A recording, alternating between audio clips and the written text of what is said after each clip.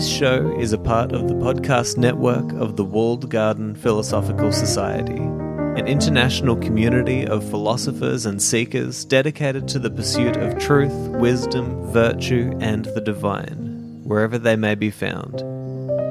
To find out more, go to thewalledgarden.com. This is the first episode in my series on Seneca's writings where I'll be diving headfirst into a passage that he wrote or a quote that he wrote and trying to show you what I get out of these writings and maybe to help you to see them in a different light. And I originally thought that I was going to be starting just straight from the start of Seneca's epistles and going all the way through. But there's a place that I want to start before I get into the epistles, because there's a passage that Seneca writes in his consolation to Helvia, his mother. And this passage has probably impacted me more than, anything that Seneca wrote. And so I thought, why don't we start with the thing that I consider to be one of the best things that he's ever written, and then maybe share with you why I think it's so important that we start at a place like this. And so I'm going to read you this passage. It's quite long, so stick with it. But one of the reasons why I love this passage that I'm about to read you is because to me it seems like the perfect mix of philosophy, theology, metaphysics, and literary finesse.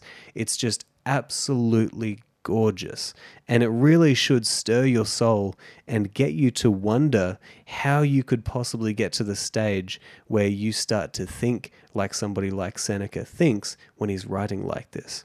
So listen carefully, and it goes like this, quote, "How little have we lost when the two finest things of all will accompany us wherever we go, universal nature and our individual virtue. Believe me, this was the intention of whoever formed the universe, whether all-powerful God, or incorporeal reason creating mighty works, or divine spirit penetrating all things from greatest to smallest with even pressure, or fate and the unchanging sequence of causation. This, I say, was the intention, that only the most worthless of our possessions should come into the power of another. Whatever is best for a human being lies outside human control. It can be neither given nor taken. The world you see, nature's greatest and most glorious creation, and the human mind which gazes and wonders at it, and is the most splendid part of it. These are our own everlasting possessions, and will remain with us as long as we ourselves remain. So, eager and upright, let us hasten with bold steps wherever circumstances take us, and let us journey through any countries whatever. There can be no place of exile within the world, since nothing within the world is alien to men. From whatever point of the earth's surface you look up to heaven, the same distance lies between the realms of gods and men.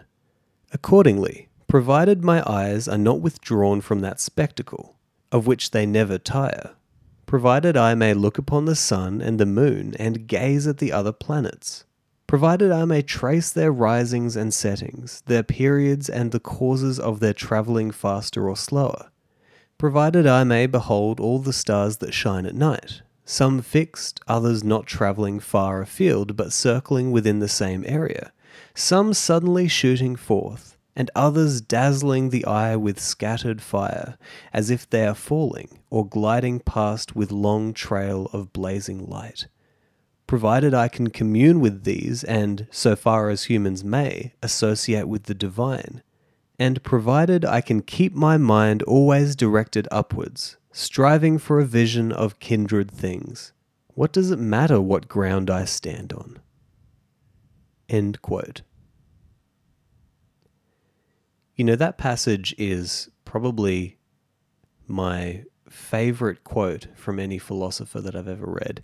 And I think that the reason why it means so much to me is because it kind of sets a really beautiful and outlandish goal in my mind for the kind of experience, might be the right word, the kind of experience that I would like to have in my interaction with the world around me. And I think that this passage exemplifies one of the main reasons why I'm so drawn to a writer like Seneca, because I feel such a connection with the kind of the ways that he talks about his connection with nature and the ways that he talks about his experience with the world around him. You know, I grew up on a farm, and so, you know, I was always around animals and out in nature, out running around the forest. You know, we could see these beautiful, the Milky Way at nighttime. We could see all of the stars because there wasn't a lot of light around. You know, we'd sit there on a trampoline and just look up at the stars. And, you know, I also love climbing mountains here on the Sunshine Coast. And so, you know, there's nothing that I love more than climbing up a mountain and just feeling of the presence of being in nature and being in that place which is my home, you know. And at the end of the day, when I read something like this from Seneca, one of the main questions that I try to ask myself is, do you feel at home in the cosmos, in the world? Do you feel like you belong? Because you can get a sense from this passage from Seneca that what he's trying to say here is that I belong, you know, and this cosmos is my home, so why should I feel alienated from it?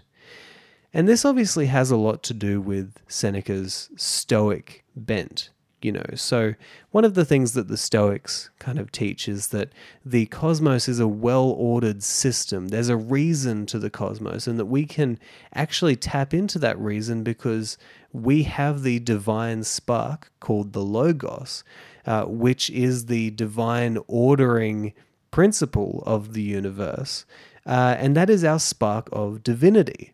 And if we can learn to connect with that, then we can feel at home in this well-ordered cosmos, and we can feel as though we belong, and that is something like the flourishing life.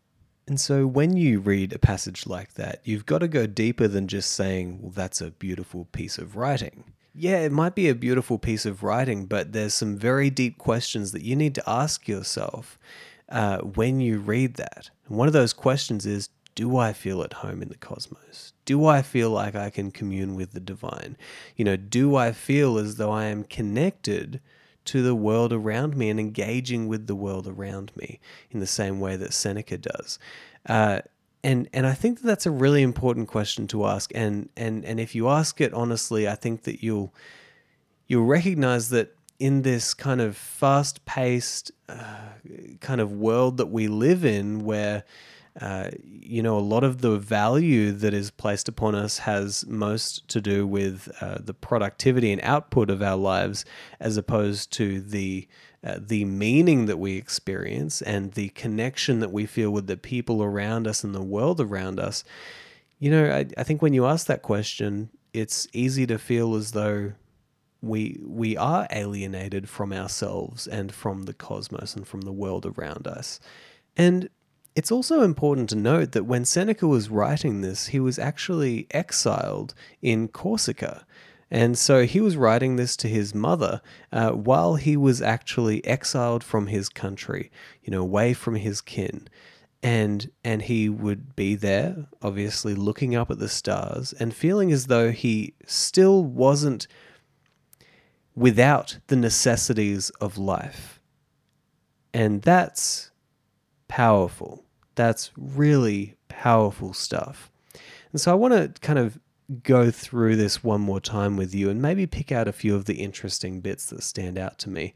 And I hope that we can kind of get even more out of this just absolutely wonderful passage. So the first big lesson of this passage is he's basically saying that, listen, there's two things that go with us wherever we go. That's universal nature and our individual virtue.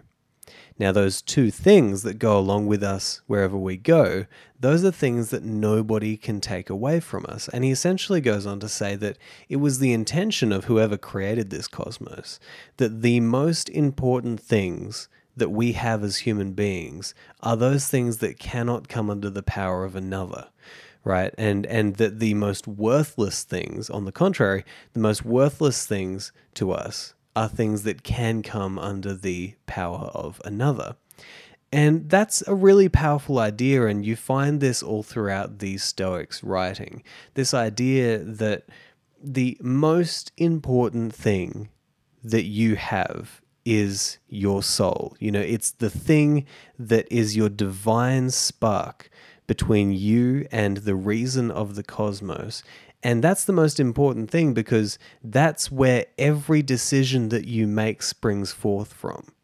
So instead of focusing on all of these external things that we focus on out in front of us in the world, why don't you go to the very root of the problem? Why don't you go to the very root of your suffering, of your delight, of your decisions, of the way that you perceive the world, and try to change that? Right? And try to connect with that and maybe build a good relationship with it so that it starts to work for you as opposed to sometimes working against you.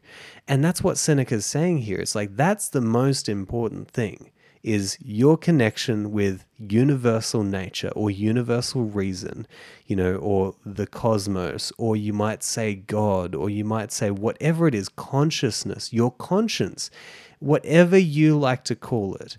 It's that thing that is the very root of everything that you experience here on earth. And so you want to build that connection, right? And that is also the very thing that leads to virtue, which is the thing that is going to help you to live a flourishing life. And so, you know, Seneca's saying here, those are the two most important things, and we take them with us wherever we go. They are always with us, right? And Seneca says that these things will remain with us as long as we remain. And that's an interesting thing to think about as well. Because do you really know how long you will remain? And there's also a big question is, what is you? You know, when does it become a point where you no longer have that connection? Is there a point where you no longer have that connection? But Seneca's saying here, look, it's going to remain with us as long as we remain.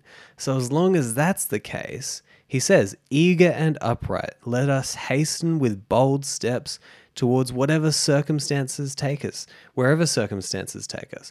You know, that's such a powerful line. Listen, as long as you have that connection with the divine cosmos, that connection of divinity, the Logos, as long as you have that, let's get to work. You know, let's start trying to live in this existence and experience it and engage with it. And that seems to be what Seneca did throughout his entire life. You know, he engaged with life. He was up against it. You know, he's writing here from an island where he's been exiled, but still he's talking to his mother about the beauty of looking up at the stars and engaging with the cosmos around him. You know, this is a guy who understood the importance of everything that we've got going on here. And so that's such a beautiful, motivating energy that he has in his writings. And so for the rest of the passage, he's essentially saying, listen, as long as I can look up to the sky and I can trace the comings and goings of these planets and feel a connection with that. And he finishes by saying, provided that I can commune with these and so far as humans may associate with the divine, and provided I can keep my mind always directed upwards, striving for a vision of kindred things, what does it matter what ground I stand on? And that's such a powerful way to look at the world around you. This idea that, listen, if I always take with me this connection to the divine whole of the cosmos, if I always take with me this beautiful relationship that I have developed with the world that I see around me, then it doesn't matter where I'm standing, because I will be able to experience the true glory and majesty of what's happening here. And this line of thinking really gets me going, because one thing that I've kind of thought about lately is that if you're in a reasonable position in your life where you have the freedom and general stability to be able to even think about philosophy and think about life and the fundamental questions of life. And if while you are in that position, you don't develop a thrilling fascination and a wonder about the world around you and how incredible it is that we get to experience something as strange as this, then I think that that's a missed opportunity, and I think it's almost a tragedy, because life is oh so interesting when you finally realize that what you know about life is nothing, at least compared to what you could know, or what you could understand, or what you could experience, or what you could see in the world around you. And a good example of this, a good way to think about it is, when you go into an art gallery and you look at a piece of art. Now, somebody's going to come beside you and they're going to look at the exact same piece of art, and they might see so much more in that art than what you see.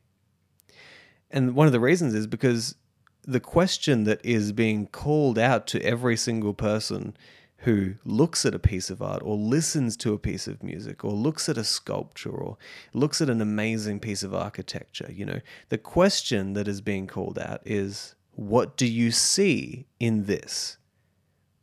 And so you've got to think, people are paying millions of dollars for pieces of artwork.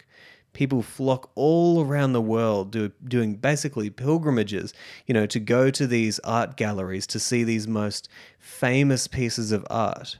Why do they do that? Because there's something to see. And all art is derivative of the world around us. All art comes from the same place, which is inspiration from the experience that we are all having here as divine creatures on this earth. And so bringing it back to Seneca's writing that I read earlier, what I see in this piece of writing is a guy who is looking up at the sky as if it were an incredible piece of artwork, and he sees something in it, and he gets something from it, and it invigorates him, and it guides him. And so maybe you have to think, it would be good if I could expand my own vision of the world so that I actually see something in this place that I'm living, which is my home. And a good place to start that has really helped me to start on this path of kind of broadening my vision of what this world is to first begin by cutting yourself some slack and recognizing that it's actually not that easy to expand your perceptual vision of this world and to bring more into it. And the reason is because you're a human being, and human beings are aiming creatures, right? And so if something doesn't fit the category of a stepping stone towards the goal that you're currently aimed at, whether that's walking from this room to the next or trying to achieve your next career goal, then you just simply will not see it. And that's just because of how our brain is wired. And that's where the wisdom of that quote comes in: stop and smell the roses, right? That's what we say to somebody when they're so focused in life that they don't even see all of the beauty around them, right? They're so focused on the thing that they think they want that they can't even see how amazing everything around them is. So stop and smell the roses. It's a great piece of advice. And it's the advice I would give to you when you're trying to kind of gain that mindset that Seneca might have when he's just so captivated by the beauty of the stars and the planets and the fact that he gets to be here and experience this consciousness, right? And so in your own life, you might think, how can I stop and smell the roses? Do I take a moment to just look up at the stars and think one day and just think about how amazing that is? Do I go and climb a mountain? Do I go on a hike? Do I go and look at a beautiful piece of art and see what I see in that art? Do I listen to a piece of music and try to think about the way that it makes me feel? the way that it helps me to experience the world around me. Paying attention to those little things that we often forget about because we're so focused on everything else in life.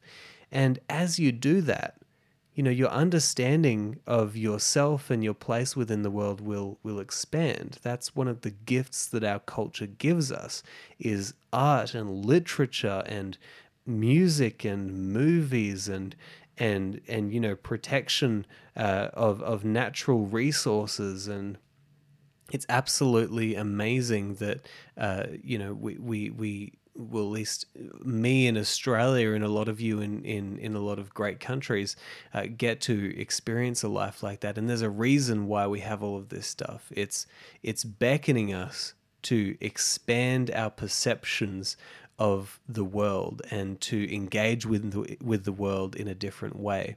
So I guess that's pretty much all that I wanted to share with you in today's episode. I really hope that you find it insightful. I hope that you find it useful, and I hope that you walk away from hearing this episode having a few things to think about in your own life. When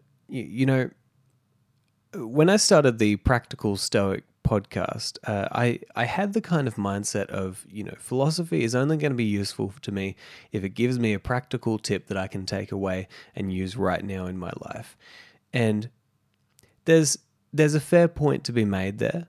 But something that really changed the way that I think about philosophy is a Kurt Lewin quote, and it actually says the following: "There's nothing more practical than a good theory." When I heard that, I thought, that's so true, because you read something like this from Seneca, this passage from today's episode, and you think, what you want to take away from that is some sense that you really need to go away and do some thinking about the way that you perceive the world, the way that you experience and engage with the world around you. You really want to do some thinking about this sort of stuff and maybe let it seep into your mind and seep into your soul. And so I hope that a lot of these episodes will give you really practical applications from the teachings of Seneca. I know they will. But a lot of it, what I hope is that you'll walk away and you'll think, I really need to do some deep thinking about the way that I'm living my life. And also, I hope that you like the format. I hope that you enjoy the way that I speak about these things. I think that at times I may sound like some sort of evangelical philosophical preacher, but I guess I'm just really passionate about these kinds of writings because I know that they have completely transformed the way that I show up in the world, and I know that they can do the same for you, and they're so valuable and they're so necessary. They're so necessary, especially in the kind of world that we're living in right now. So I'm really passionate about that, and I hope that you guys get a lot out of these episodes to come. So enjoy, and I'll talk to you next time.